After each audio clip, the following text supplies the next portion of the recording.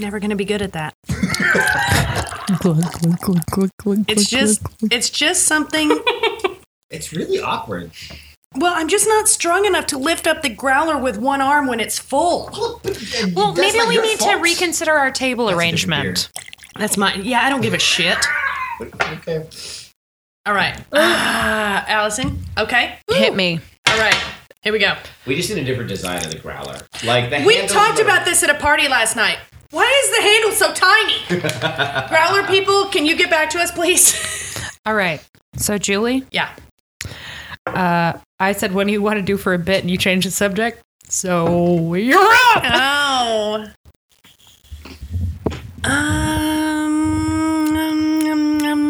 I don't have anything.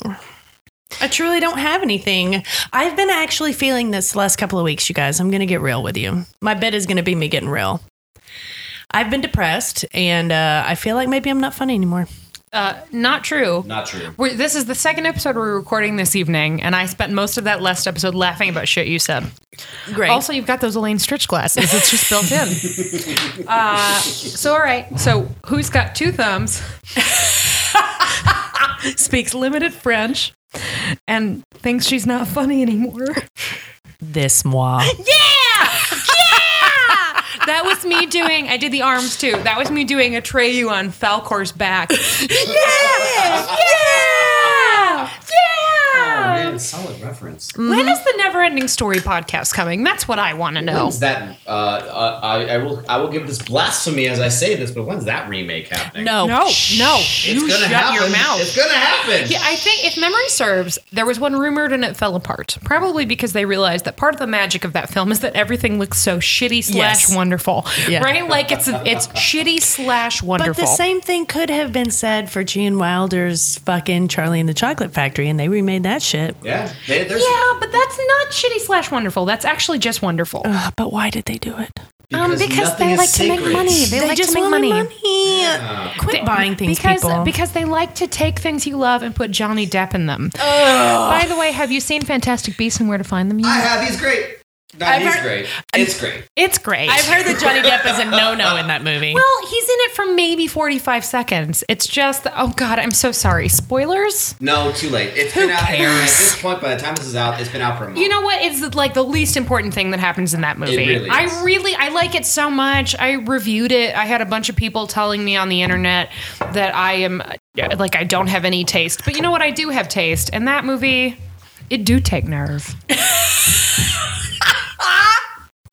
It do. It take nerve to be a sensitive man. It's really good. Mm-hmm. It's the most I've ever liked Eddie Redmayne in anything that isn't like a Point of order. oh God, Burberry ad. I like him in the Burberry print ads. Point of order. Yes, Julie. I have seen Eddie Redmayne really in life speaking and talking to people at a panel when I went to go see a screener of the movie about Stephen Hawking.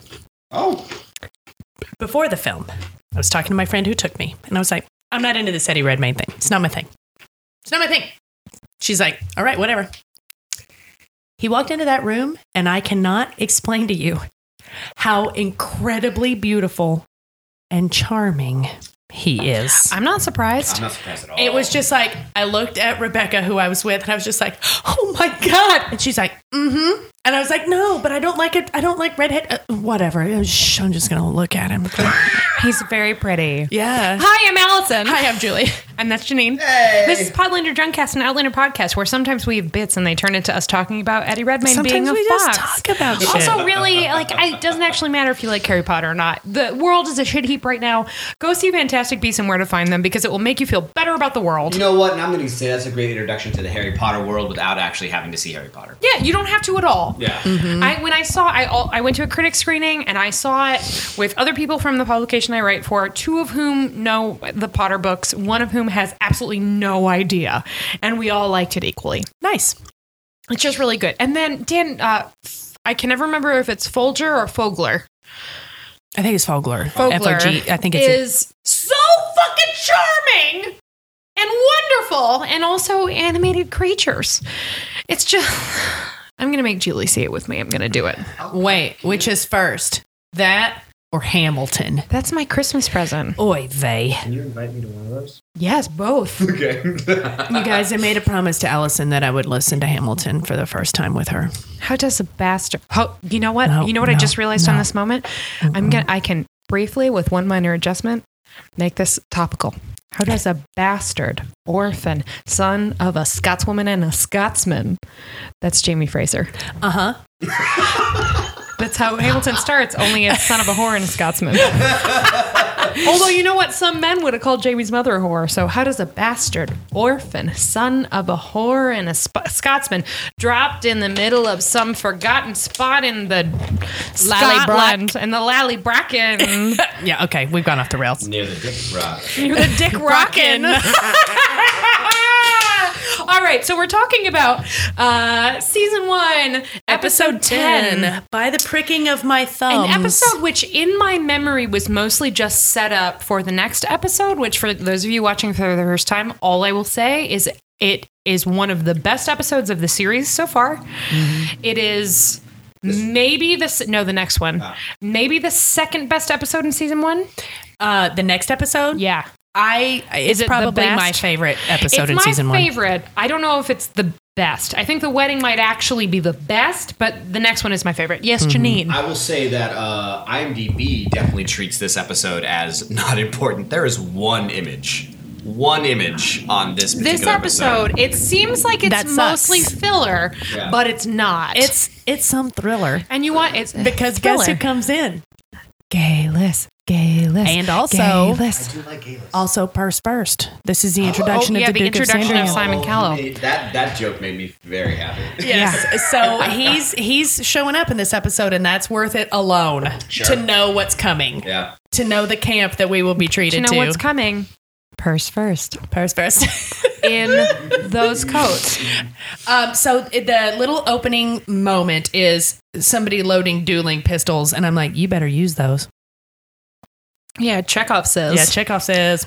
Hashtag Chekhov says, use those guns. Use those guns. Don't You know tease what? a gun. Jamie always uses those guns. That's how he gets that finger You dexterity. know what? You're right.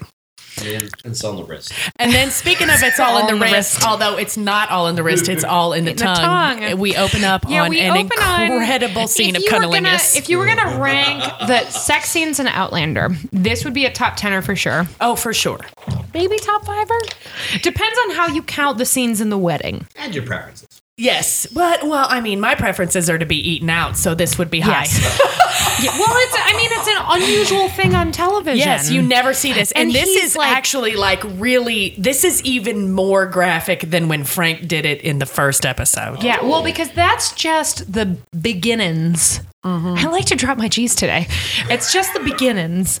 This is in the throes. It is also very clear that this is not about, I'm just going to go ahead and get you worked up and then we're going to fuck. This is Jamie saying, what's for breakfast? Your vagina. Yeah. Like And that. It is more, I'm gonna first of all, eat it all it's day morning long. sex. Second, there is no evidence that there is any intended reciprocity. Morning sex, though. You guys, I love you all so much. Please don't. Not for me. I can't. It's okay for her. This I'm is great. assuming your husband already knows this. Oh, yeah. I'm just saying, when I think about morning sex, it makes me sad. Wait, what? I just want to sleep. I just want to, not now. Yeah, but morning Later. sex, a key element to morning sex is The fact that I'm it's- awake, I'm drowsy, I'm rolling around, and now there's a penis inside me. Okay. Or even the idea of this, like it's waking up, and lots of stimulus, and then I get to go back to sleep. Or the best part of waking up is Jamie in your cup.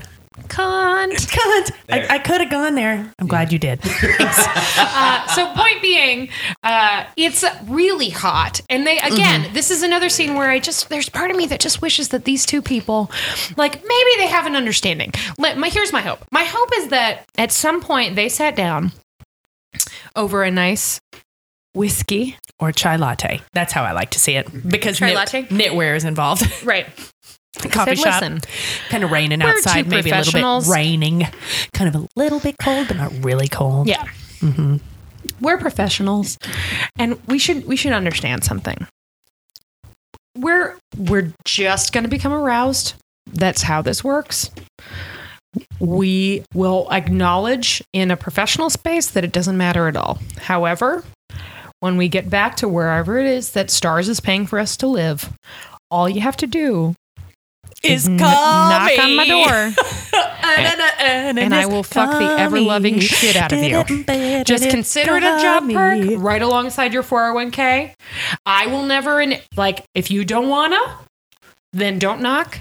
If I don't wanna, I won't answer. But if you're like, man, remember how you pretend, because also, they did 27 takes of that.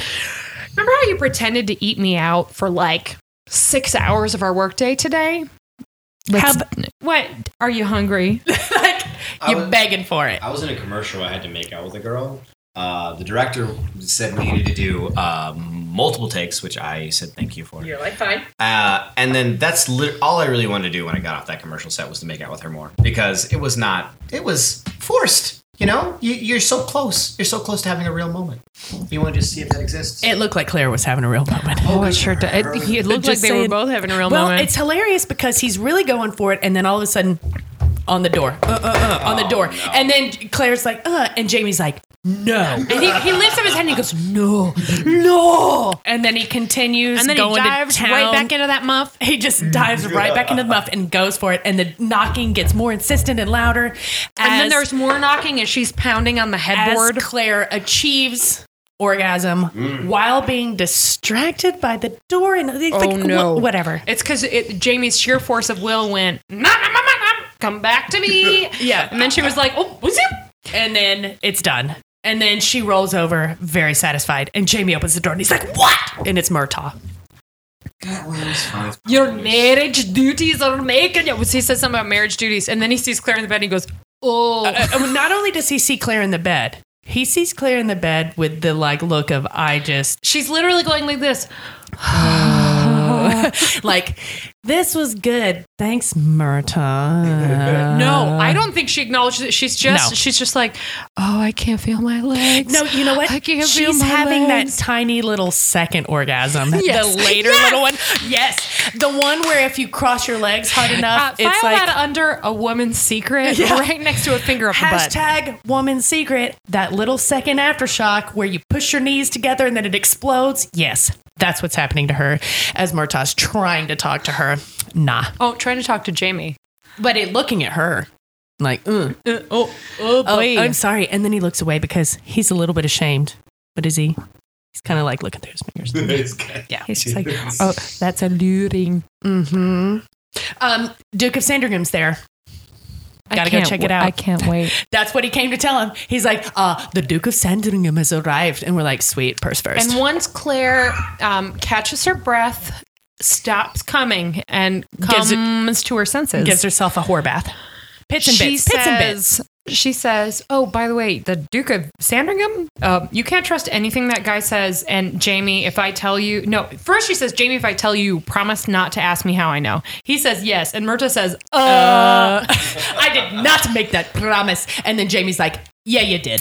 So she basically says, you can't trust anything he says. He knows Blackjack Randall. He's a friend of Blackjack Randall's. Remember, which is a thing that Frank and Reverend Wakefield... Which he's already used once disastrously. Yes. Yeah. Suppose they guessed at, only the Beege's reaction to Claire dropping that particular nugget was strong enough that she's pretty sure it's true. Right. So she says, you can't trust anything this dude says. And he says, well, it's literally my only chance to not be a fucking outlaw murderer anymore. So I gotta do it. So I gotta try it. Ned Gowan, and then he goes to Ned Gowan, and they have this whole conversation where Ned Gowan does some lawyery shit. And then says the following line, Ned Gowan, I love you so much.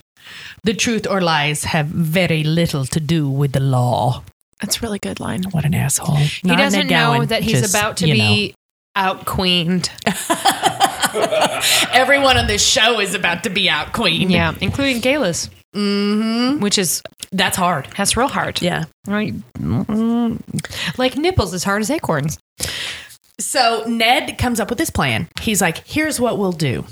I will draft a petition saying that Blackjack Randall has tried to do all these horrible things to Claire. He has... among other people. Yeah. He's just been horrible. And if we get it to the Duke of Sandringham, he can take it back to London. And if he gets sent off to some shitty island in the West Indies, for book readers, that's hilarious. Gets sent off to some shitty island in the West Indies to spend the rest of his military career, that's worse than being dead. And then it's likely that you could get a pardon. And Jamie's all like, interesting. This sounds like a great idea. Go ahead and draft that petition. So what's Claire Thank you, doing Ned. while this is happening? Claire has had it once again up to here with the likes of these circus people, and she is about to fucking beat Leary down. She marches through those like narrow Castalia hallways like a fucking stormtrooper. Boss. Like, pom, pom, pom, pom, pom, Dirty pom. South boss. And shows up, and Mrs. Fitz, we love you. Annette Badland 1, just in case you haven't gotten around from last week. At Annette Badland 1. Go tell her how you love her. Hashtag Fitzmob. Is getting an apron from Leary that Leary stitched herself with her tiny, shitty, meddling fingers.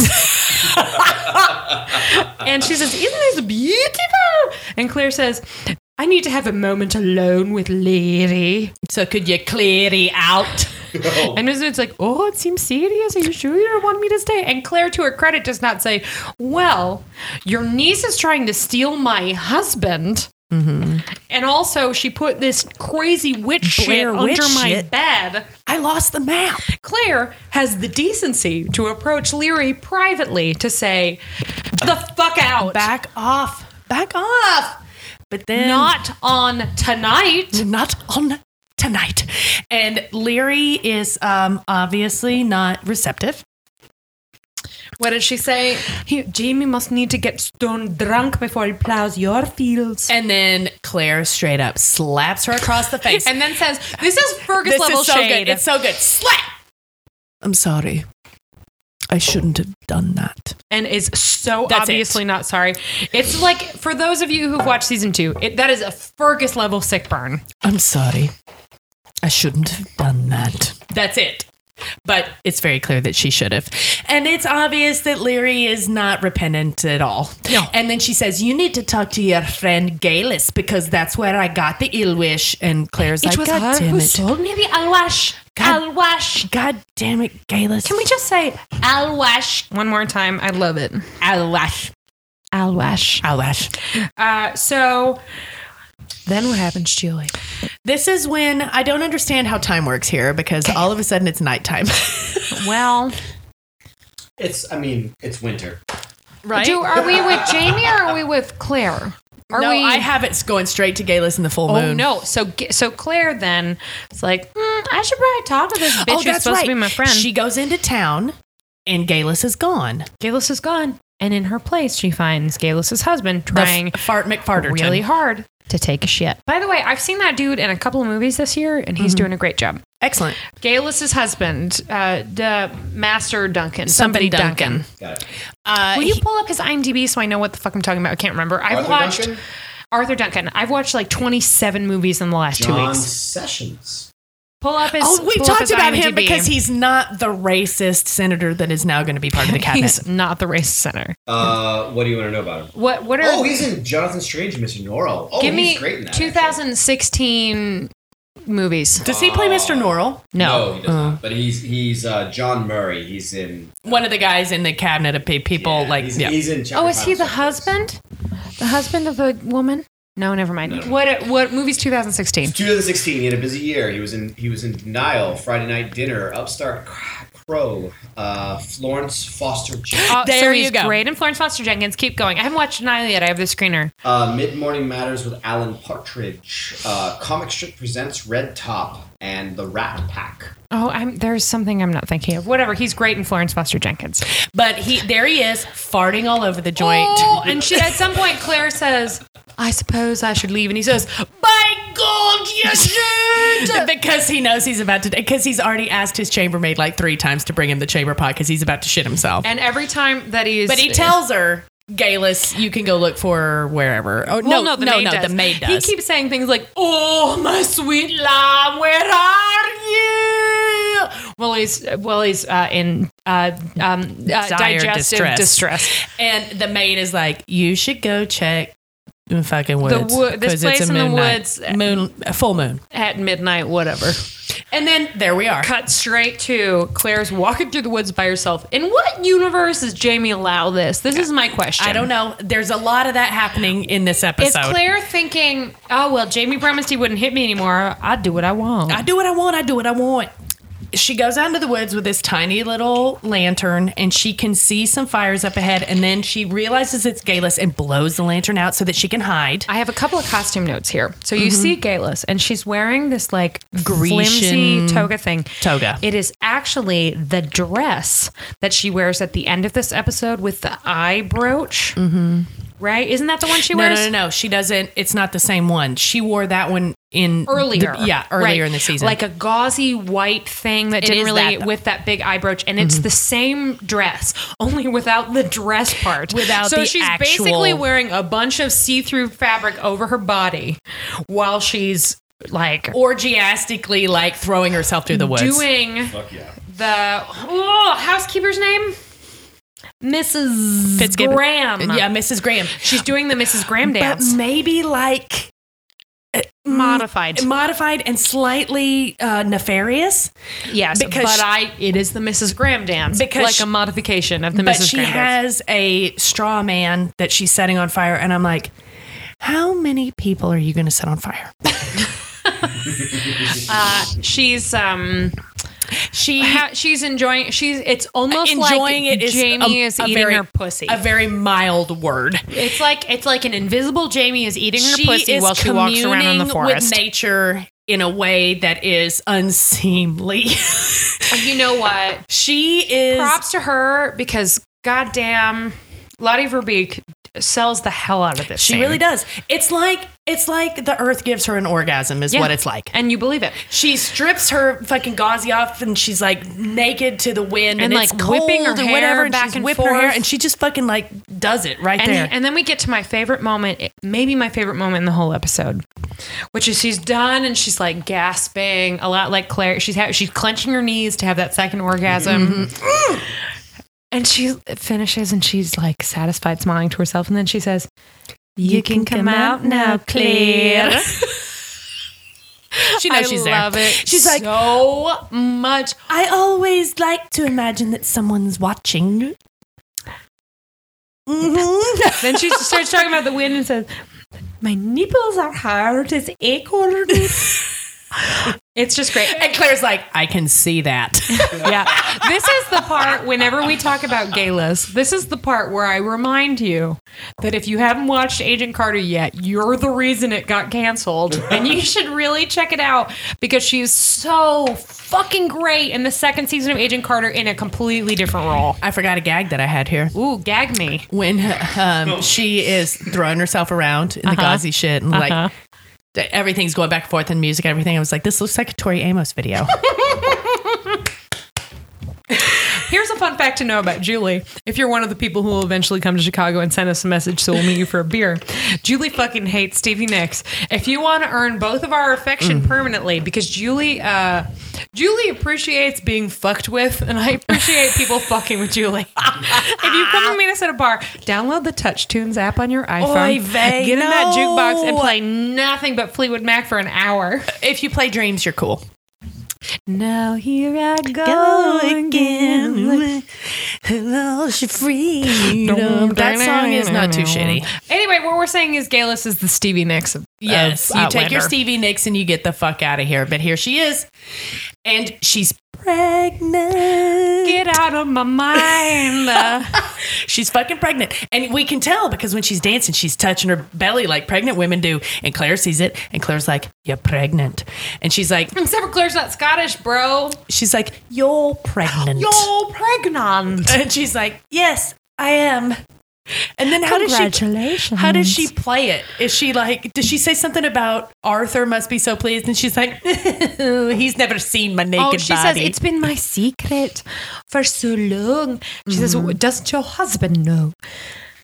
Kira says, I'm not aware he's ever seen my naked body. At least not with the lights on. And then Claire says, I thought you guys weren't having sex. And she goes, we're not. And it's the best.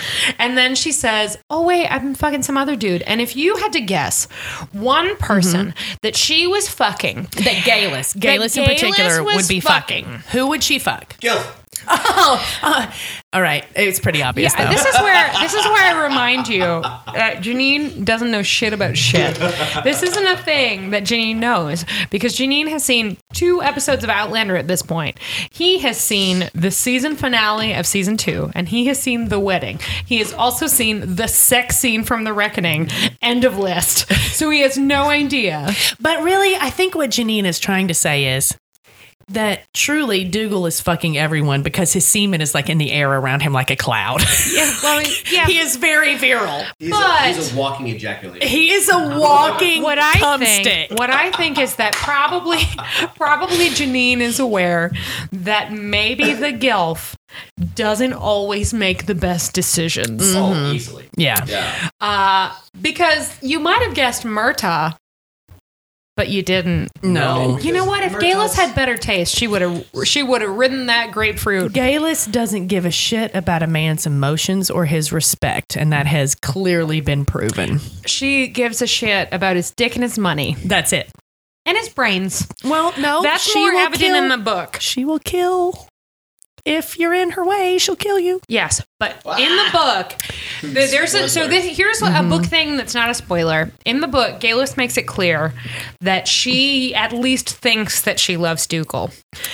She just really wants to fuck him, though. Believes that he is almost her equal. She also says that the person who is actually her equal is Colum, but she can't fuck Colum. Well, because Colum can't fuck. It's not a King Ricketts thing, right? It's because he can't I get can it up. shoot your bloodline. Yeah, so he just can't actually like. Presumably, he either can't fuck or not easily.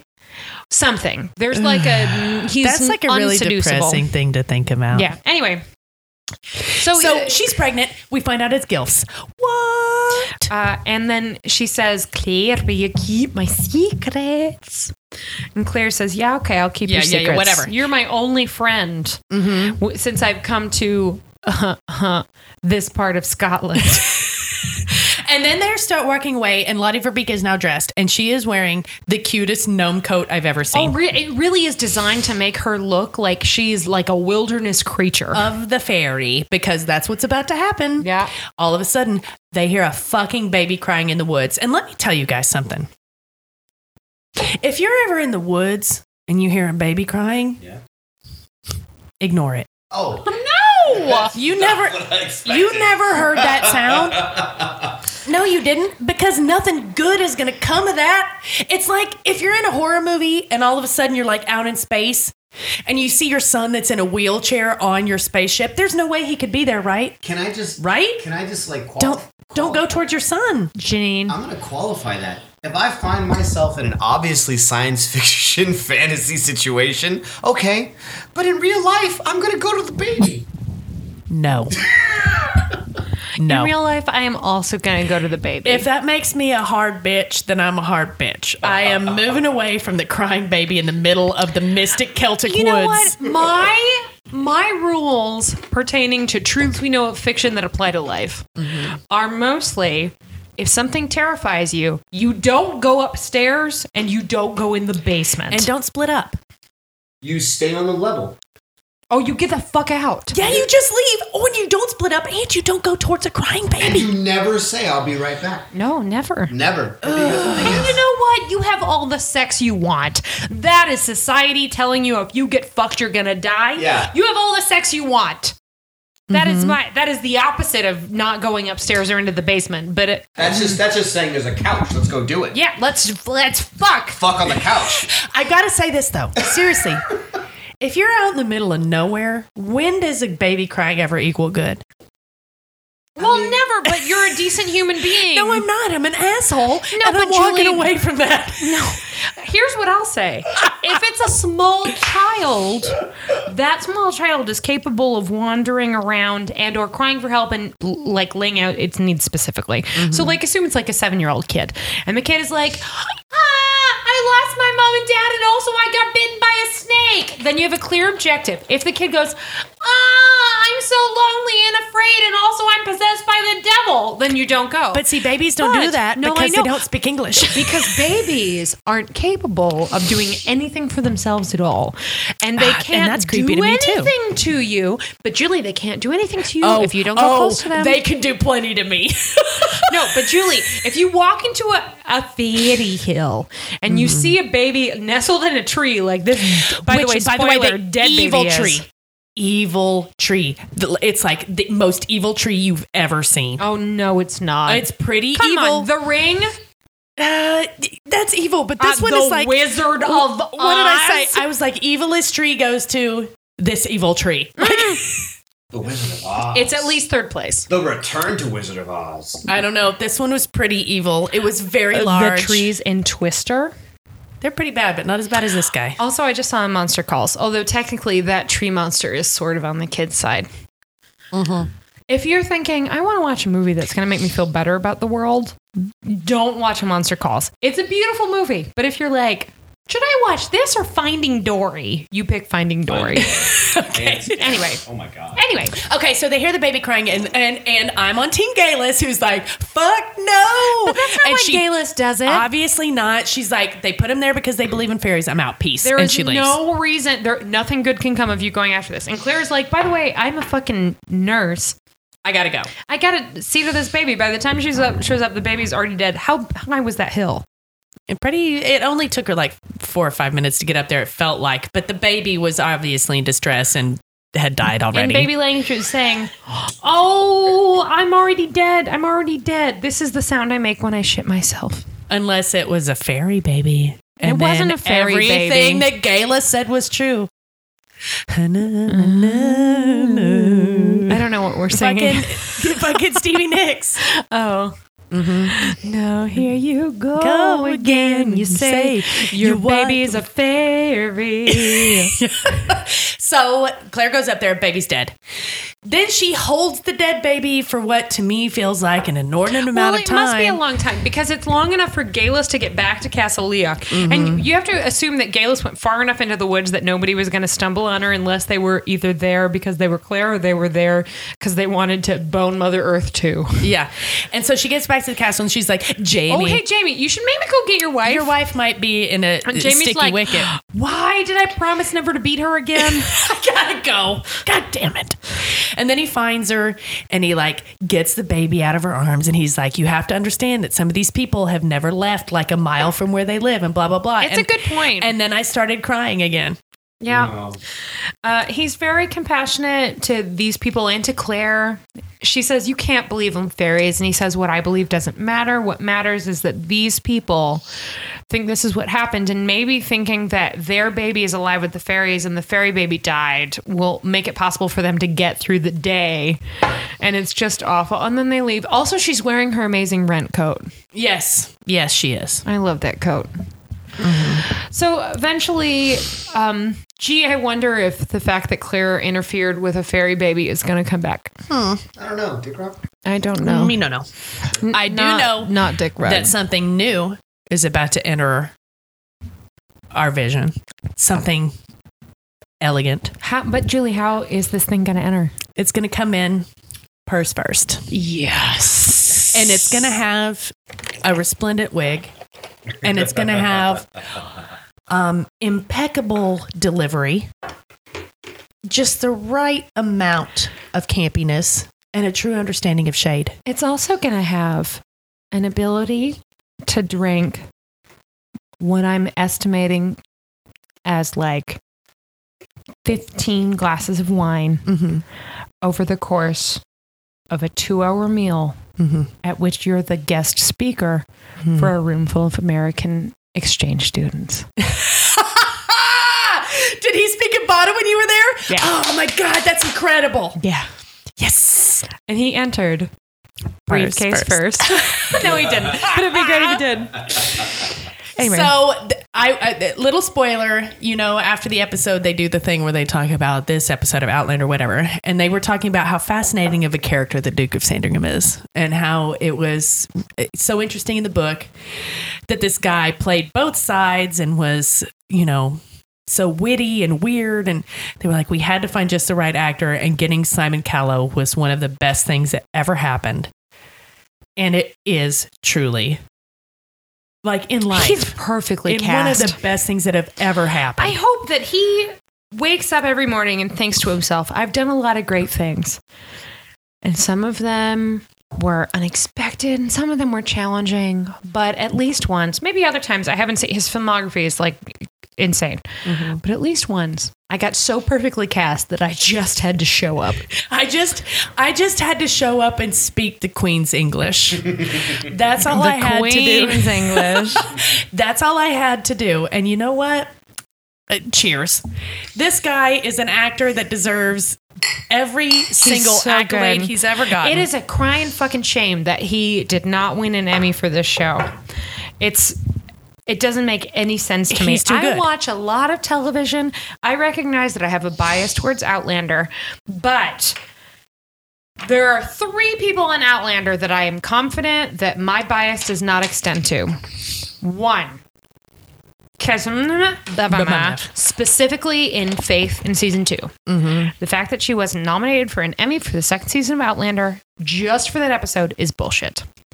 2, Tobias Menzies, who plays 2 roles that are somehow also sort of the same role so well that you can both tell who it is just by looking at his jawline and also always see the connection between them for reasons that have nothing to do with the fact that his face is always the same. 3, Simon Callow. I have nothing else to add. because that's all you need to say. He's so good. He's so well cast and funny and sad. And God, if you're watching this for the first time, I really cannot wait for you to see the other things that this character does. Oh my God. He just gets He so is just good. such a sneaky bitch. He's so good with dialogue. He's so funny. His timing is fucking perfect. He's impeccable. Anyway, so here we go. Hold on. I just feel like I need to give people a taste of some of the other things that this man has done. Gowan? I've got it right here. He was on Gallivant, which I haven't watched yet because I haven't got there yet. The actor's name is Bill Patterson. No, No. that's Ned Gowan. Oh, who We're talking about Simon Calloway. Simon Callow, Oh, my bad. Callow. who plays the Duke of Sandringham. He played Charles Dickens in 2 episodes of Doctor Who, and it is fabulous. I need to see that. We'll do it. Immediately. You know what, Julie? Yeah. For He was Christmas, great. we will watch a Charles Dickens episode of Doctor Who because they're Christmas Carol And then episodes. I'll listen to Hamilton in front of you. No, not in front of me, with me. Okay. I feel like it's weirdly performative. but No, it's whatever. not. Julie, you have to trust me. I'm sharing something with you I know that I you're trust. going I trust. to like. I trust. How many times have I pulled this card? Like 4, maybe? I think couldn't one of them even- was this show, I couldn't even. I think Outlander was definitely one right? of them. And then our favorite show. RuPaul's Drag Race. But Well, I'd already no, been I watching didn't know. that. Our favorite play, Which is. There Is a Happiness Oh, Morning. oh, yes. Oh, my God. By the way, I might be doing storytelling the same night as Diana Slickman. Oh, go to hell. Oh, are you doing the next YBR? Uh-huh. So am I. Oh, Nice. So we both might be doing? The seventh. So may I call it a thing he's done that's actually not very good? Yeah. He was in Arn, A-R-N, the Knight Templar. I've watched it on Oh, boy. Netflix. It's so bad. Hey, you got to make that money, Okay, though. so he did the miniseries of Angels in America. He played one of the priors. He did something called Thunderpants. I don't know what that is, but That's it's awesome. amazing. Oh God, he's played Charles Dickens 3 separate times. I need to see this guy. At least.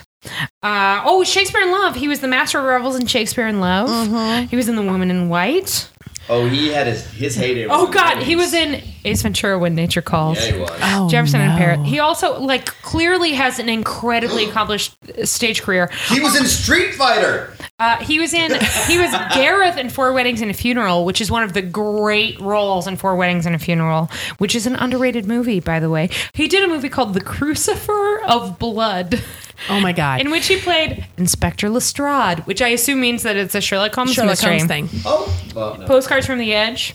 Who was he in Postcards from the Edge? He was Simon Asquith. So basically playing himself, it sounds Probably. like. Purse first, bitch. David Copperfield, A Room with a View, Ooh, yeah. Amadeus, Emmanuel Schinkanader. He played Napoleon once. He's a really fucking good actor. He's really good, and he's been doing it for like fucking 70 years. And it's not close. The most accomplished actor career-wise the show has ever booked. And it's not close. This dude, if he doesn't have an OBE, he'll get one before he dies. He's one of those guys. And here he is. So he's at this weird outpost on Mackenzie Land, which actually is like this beautiful Mansfield Park style manor. And he's like, this will do. And he's got a stenographer. Why? Because bitches have stenographers. I don't know. Because he's doing his own autobiography. No, a book of witty quotes. He's having a person record the things he says for like the most wise and wonderful aphorisms of his noble the Duke of Sandringham. Yeah. So he basically just has a guy there to write down all of the witty things he says. And the best part is near the end of the scene when he says, "My dear, you have such a beautiful neck. It holds up your head so wonderfully. I'd hate to see them parted." Beep, beep. Write that down. So Claire comes in without Jamie knowing and is like, dude, you have to sign this petition. And he's like, oh, you're pretty. No, I don't have to do anything. And she's like, I know that you're Blackjack Randall's friend, and I know that you're supporting him, and I know that you're helping him do this. And he's like, ooh. I assume that my friendship would be more valuable to you than a trip to the gallows. Yeah, and it's like, Claire gets real cold. Mm-hmm. And then he's like, I am very fond of Jamie. And it's like, yeah, you're very fond of Jamie because you really just want to stick your finger up his butt. But okay, who doesn't? And then he's like, all right, I will help you. Because it's this whole great like intrigue scene where she talks him into it. And then he's finally like, yes. And he says the thing about it would be a shame to see them parted, your head and your neck. I'll help you. But you have to send Jamie here, or Jamie has to do a certain thing. He doesn't say that, right? Because he knows Jamie is coming. Right? Often. Well, I mean, come on. No, it's this odd. Well, it's where Claire goes full Lady Macbeth. If I'm being Claire honest, went rogue. She straight Claire went to go see him Jamie without doesn't it. know I'm here. The fact that he doesn't know I'm here doesn't matter. He's a good person. I'm here to be the fucking enforcer. You can say whatever the fuck you want. Here's what I know about you. You will do what I want, or I will fucking get you hanged. Is basically what happens. Right. This relationship remains one of the show's most interesting for its duration to date. It is fucking great. And that'll be our little spoiler section. Right. So she has this great scene with him where she shows her balls and he's like, I see your balls. I see your balls. I see your balls. And then she leaves. And then all of a sudden, Those balls. She goes back to Castle Leoch and Dougal is freaking out. Guess what happened? His wife died. His wife died. You know what? I want to give it up for Graham McTavish. Has this happened yet? What? No. Gaelus's thing hasn't happened yet, right? Her big thing at the end? Yeah, because that happens after. That's later. Right. No, so remember, Gaelus said that what she was doing was ascending to see if she and Dougal could be together. So Claire shows up back at Castle Leoch, and Dougal is fucking Sonny losing Corleoning his out. goddamn mind. And I want to give it up for Graham McTavish, who is great in lots and lots of episodes, but he sells this like drunk, guilty, grieving, self-hateful thing like nobody's business. And everything else that's happening is everybody else in the room trying to figure out how they can get him to stop. And there's a whole bit with Claire, bit's the wrong word, moment with Claire drugging some alcohol. And then Like is it Angus has to go get the Is alcohol. this the first really great Yes. non-dick Angus moment? It's when they first team up. Yeah. And she's like, Angus, how can I get this into something he will drink? And he's like, oh, I know what he'll drink. And like he moves away. What makes you think he wouldn't drink it? Yeah, and he moves away like he's skirting the perimeter of the room, trying not to draw Dougal's eye because he doesn't. Because Dougal is kicking the shit out of everything. He's just trying to that stab moves everything. and is stationary. He's just trying to stab everything. So Angus is like working the perimeter of the room and he gets over to a bottle of what I can only assume is Rhenish. And then he brings the Rhenish over and then Dougal sees him. And he's like, what are you doing? And he's like, And Angus has the correct response, which is drinking to, what's the wife's name? Oh, I can't remember. That's so terrible. Mistress Dougal's. Mistress Dougal's. Oh, God. He knows her first name. But I he's know. like offering a But drink we don't. to... We're bad feminists. Offering a drink to Barry Lyndon, whatever. And then Dougal has this moment where he like stops and drunkenly comes to a stop and looks at Angus and then walks towards him, stumbles towards him, and takes the bottle of Rhenish, which Claire has drugged, and just drinks deep. And then passes the fuck out. Goes night-night. And then they have to cart him out of the room, and Colm is like, if you drop him, I'll have your balls. But also take that idiot far away from me. Yeah, which get him comes outta back here. in a minute. Mm-hmm. Because, let's just do it now. Let's finish up Dougal now. Because the rest of what really matters here is Jamie's shit and Claire's shit. Mm-hmm. So eventually Jamie gets sent away, and we'll get to the things that happened in between this, because Colm is like, Dougal, you are a hot goddamn mess. I don't care that your mistress is pregnant. Get the fuck out. Mm-hmm. Go chill out. Get your senses back before you're anywhere near anyone else for a while. And by the way, Jamie, you're going with him. Mm-hmm. And Jamie's like, oh, but I have to fuck the shit out of my wife. And he's like, I don't care. Out. Yeah. Go. So that's towards the end of the episode, but that is what happens with Dougal. So that's the end of Dougal, right? Like, Dougal has a goddamn meltdown. And then eventually he's like, oh, but by the way, Galus is having my baby. And Colm is like, I don't give a goddamn motherfuck. Get out of my presence. Go far away. So we go back to the Duke of Sandringham, and this time Jamie's going to see him to talk about the petition. Now, remember, Jamie doesn't know that Claire's already been there. But he does look great. He does. And he's like, hello, please help me. And the Duke of Sandringham is like, yes, I will help you if you help me. Something about scratching a back, which is sad and very unsensitive considering Jamie's back. Oh, he doesn't know. But it's like, I have been challenged to a duel by the McDonald clan. Because he hasn't paid a debt. Whatever. So basically, like, you know what? If you're ever thinking... debt collectors are assholes, just be relieved that they can't point a gun at your head. Right. So he's like, I have to be in a duel with the McDonald's and I need a second. It's not really an actual duel. We're not actually going to kill each other. It's more like we point a gun in the air and shoot it. It's a matter of honor. Will you be my second? Then I will take your petition to London. And he's like, fine, great. And Jamie's like, sweet. Yes, I'll do this. And Murtaugh's like, ooh, McDonald's. And he's like, whatever, I'm doing this. Murtaugh is basically always, that seems like a bad idea. And Jamie is always, I don't give a fuck. I just have to do, this is my only chance. Murtagh is the Cassandra of Outlander. God. Okay. Anyway. So that happens. And then they have a big feast at Castle Leoch to welcome the Duke of Sandringham. And he comes in, and I need you guys to know this. I don't know if you know this. Does he enter first? He does enter purse first, but really what enters is a peacock cake. And peacocks are bad luck. Generally speaking, peacocks represent bad luck. But they're so pretty. Nope. They represent the evil eye because of the thing on their tails. And so that shit comes in, and I'm like, bad luck. And then guess what happens? Galus' husband fucking dies. At dinner, right there. He just fucking erps into his face, chokes, and dies. And she looks down and then looks up. I want to describe this moment for a moment. Claire can see her. Nobody else is looking at her the way Claire is looking at her. This is an like a because it's silent. So this is an auditory interpretation of what happens in this moment.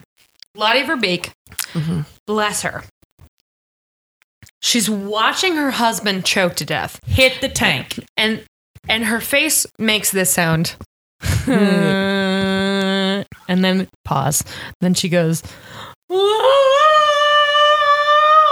there's this full like, oh, this is awesome. Yeah, it's just like, I'm so glad it's happening right here. Motion, she goes, oh shit, I should probably be acting. And then she starts grieving. It's not just that she's silent for too long. It's that she is very pointedly making eye contact with Dougal, who is still here at this point. This is pre what we talked about with the end of his story. She looks at him, and he weirdly smiles. And I have no memory of that. It's true.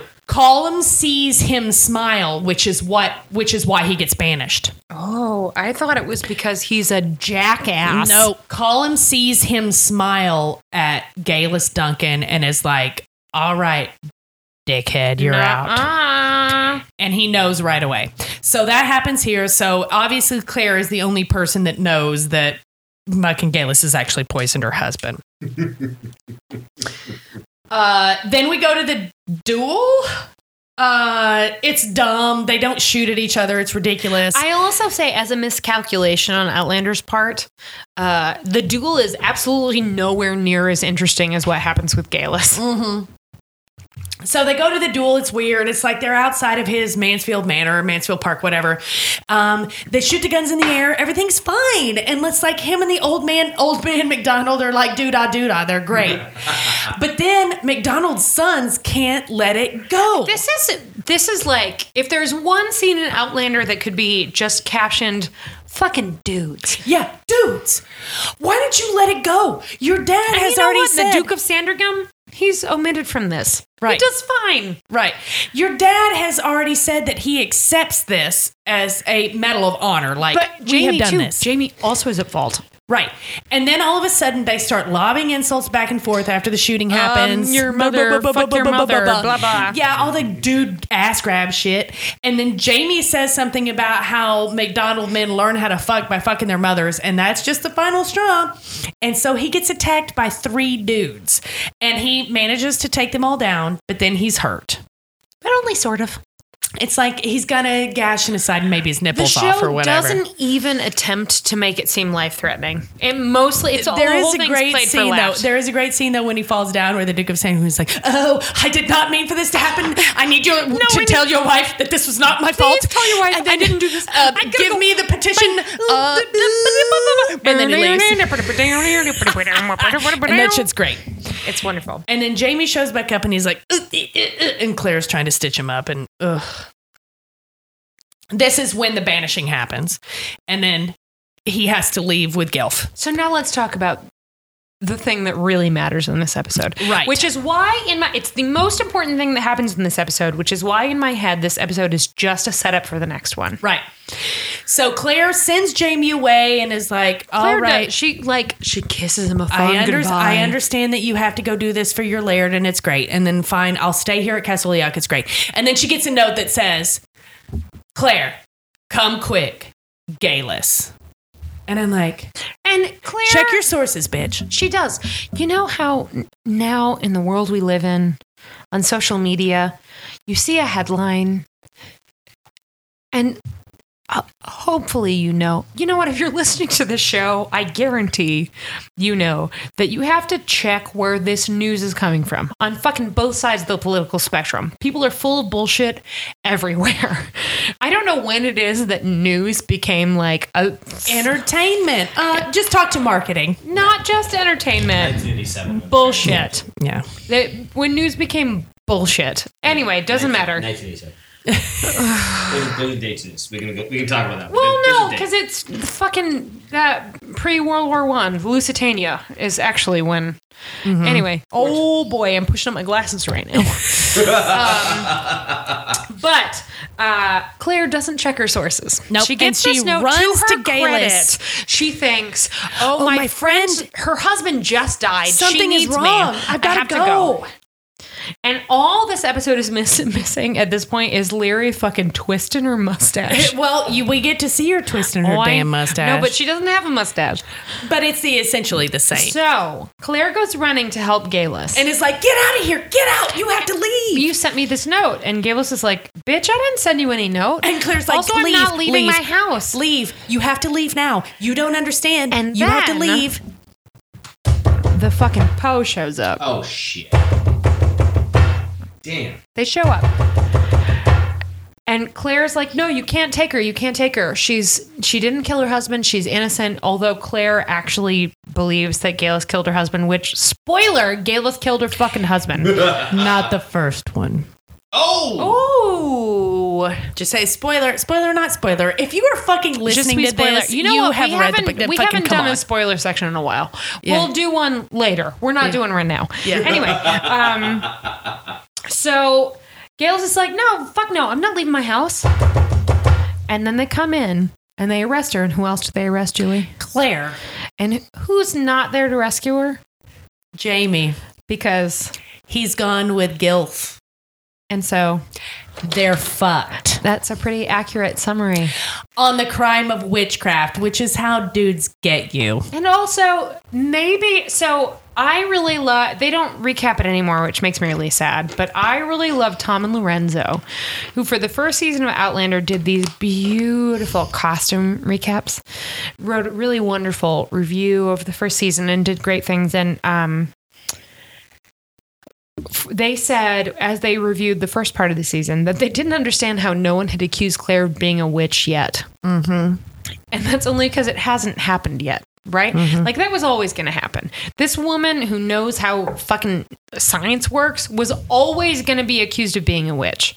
So the next episode, which, by the way, for those who I don't know, weren't social pariahs in high school, by the pricking of my thumbs is the first half of a very famous line from Macbeth, which is, by the pricking of my thumbs, something wicked this way comes, which is a line by the second witch, which is the part I got to play in Macbeth, in Shakespeare's Macbeth. And his bloodiest and shortest tragedy. Mm-hmm. So it means, first of all, it invokes witches because it's a witch, and also means that by the pricking of my thumb, something wicked this way comes. And in this case, it's fucking Leary and that goddamn priest. Because the final shot, Father Bean. The final shot is Claire and Gillis getting carted away in a wagon, and there's Leary in a paddy corner. wagon. And then there's Leary in a corner. Yeah. There's Leary in a spot. Fucking jerk. Like, She's the worst. Losing her religion. It's horrible. And I don't know. And smiling. No remorse. Looking real happy. I don't know if every woman that listens to our podcast really understands what witch trials were about, but I kind of have a feeling that maybe you do. Yeah, I assume most of you do. And so you understand that essentially Gillis and Claire are fucked.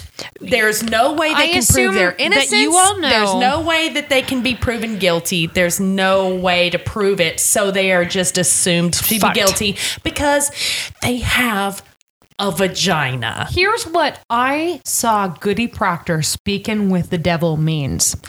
It means either I saw Goody Proctor flirting with my husband, or I saw Goody Proctor being too smart for a woman, or too independent for a woman. This is what I saw Goody Proctor speaking with the devil means. That's what it means. And it's like, that's the number of men who are accused of witchcraft is small, and most of them were not white. Mm-hmm. It's people put witchcraft on people they didn't understand, were threatened by, and hated.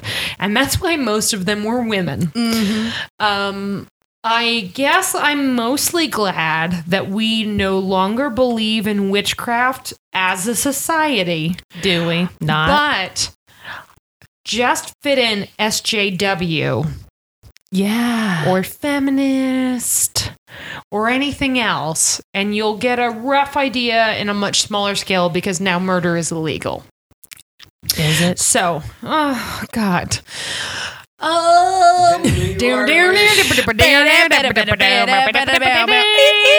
Anyway, so Gillis and Claire get carted off, leading to one of the best episodes of the series ever. The next one coming up is my favorite.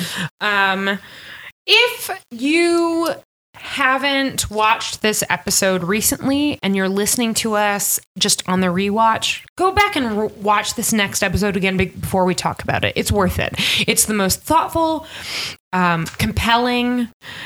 It's in terms of adaptation, it is the best adapted episode of the entire series. Go watch it again. Go watch it. I don't remember what the fuck it's called. The Trial? What is it called? The Devil's Mark. The Devil's Mark. Just go watch it. Just go I got to write up this episode for the AV Club for the fake awards. They do it mid-year. And it was best appearance by a birthmark. That was what I got to write up. Spoiler. It's a fucking great episode. Just watch it before you listen to the next episode because it is that fucking good. Rock. Yep. It's like the wedding is that fucking good. This one is that fucking good. Fucking good. Right? Yeah. Like different kinds of fucking. Yeah. Let's real quick do the scales because Julie has to get home because she has to do a foot appointment in the morning. Tiny God. boot. Littlest boot. The littlest boot. So, first, on the costume scale. Well, Lottie Verbeek is featured in this episode, so we do get to see a little bit more. Her And little gnome hood. also, we do get a little bit more of Duke of Sandringham, so we get a little bit more All costume. right, so let's do on a scale of like, random BBC Charles Dickens adaptation to Quills. Ooh, maybe not as high as Quills. Maybe I'm gonna go like season 1 of Downton Abbey. Oh, that's real solid. That's real solid. Okay. So 2, now we'll do the sex. Yeah, We really only have the one scene to go on, but it's it's hot. real good though. Okay, so I'm trying to think of famous scenes of Cunnilingus. There are and so few. I know, I'm coming up dry. I am coming up dry, man. So let's go all of the funny sex scenes in Broad City to, I don't know, your favorite food documentary where you substitute oysters for vagina. Oh, okay. Well, then I'm going to have to actually go with something that I just watched this weekend, which was a ridiculously masturbatory exercise, which was Chris Kimball from the Test Kitchen does this thing where he recreates a 18th century meal by Fanny Farmer. And it was really fun to watch because the chefs had to like go back and do everything on like wood stoves and shit. And they had this oyster course and everybody was very happy about the oysters and it was very pornographic when they ate them. So I will say that, yes, Like exactly. that? Yes, Great. that's what I'll say. Okay, last. Getting up to get a drink scale. This is where I'm most interested because I was thinking about this one beforehand. And if you had asked me in advance where I thought this was on the scale, I would have said low.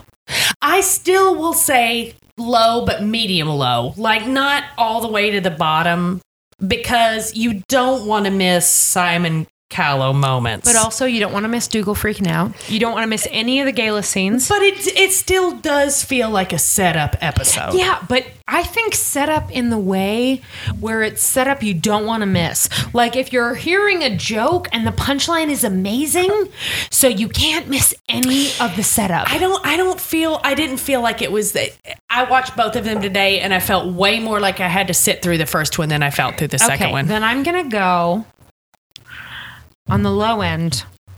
Who's got 2 thumbs, speaks limited French, and hasn't cried once today this mois? So 30 Rock. No, the joke. Just the joke. Okay, so we're going joke to joke. Okay. So ignore the punchline. So low end is who's got 2 thumbs, speaks limited French, and hasn't cried once today. Okay. On the high end,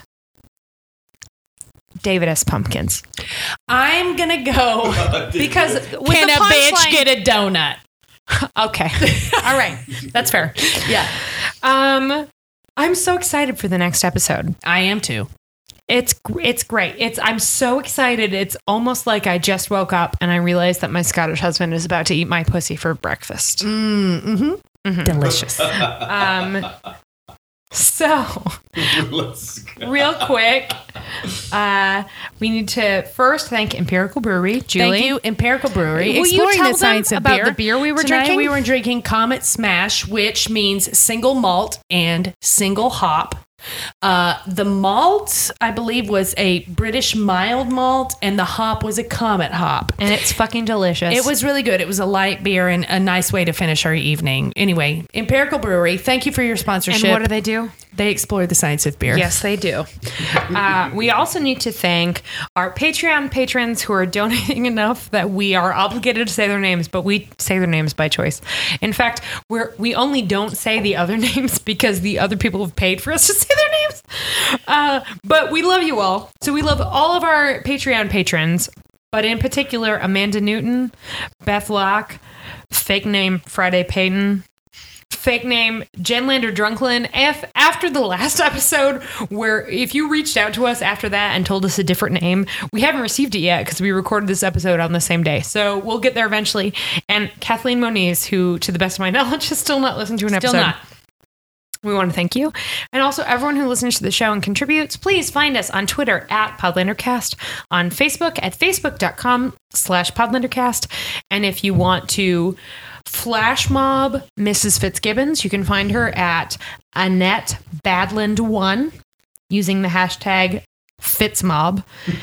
And if you want to tell Janine whether or not Janine in your head looks like Chris Hemsworth in Ghostbusters, you can find Janine at Twitter, Pagel, PAGEL _Aaron, AARON.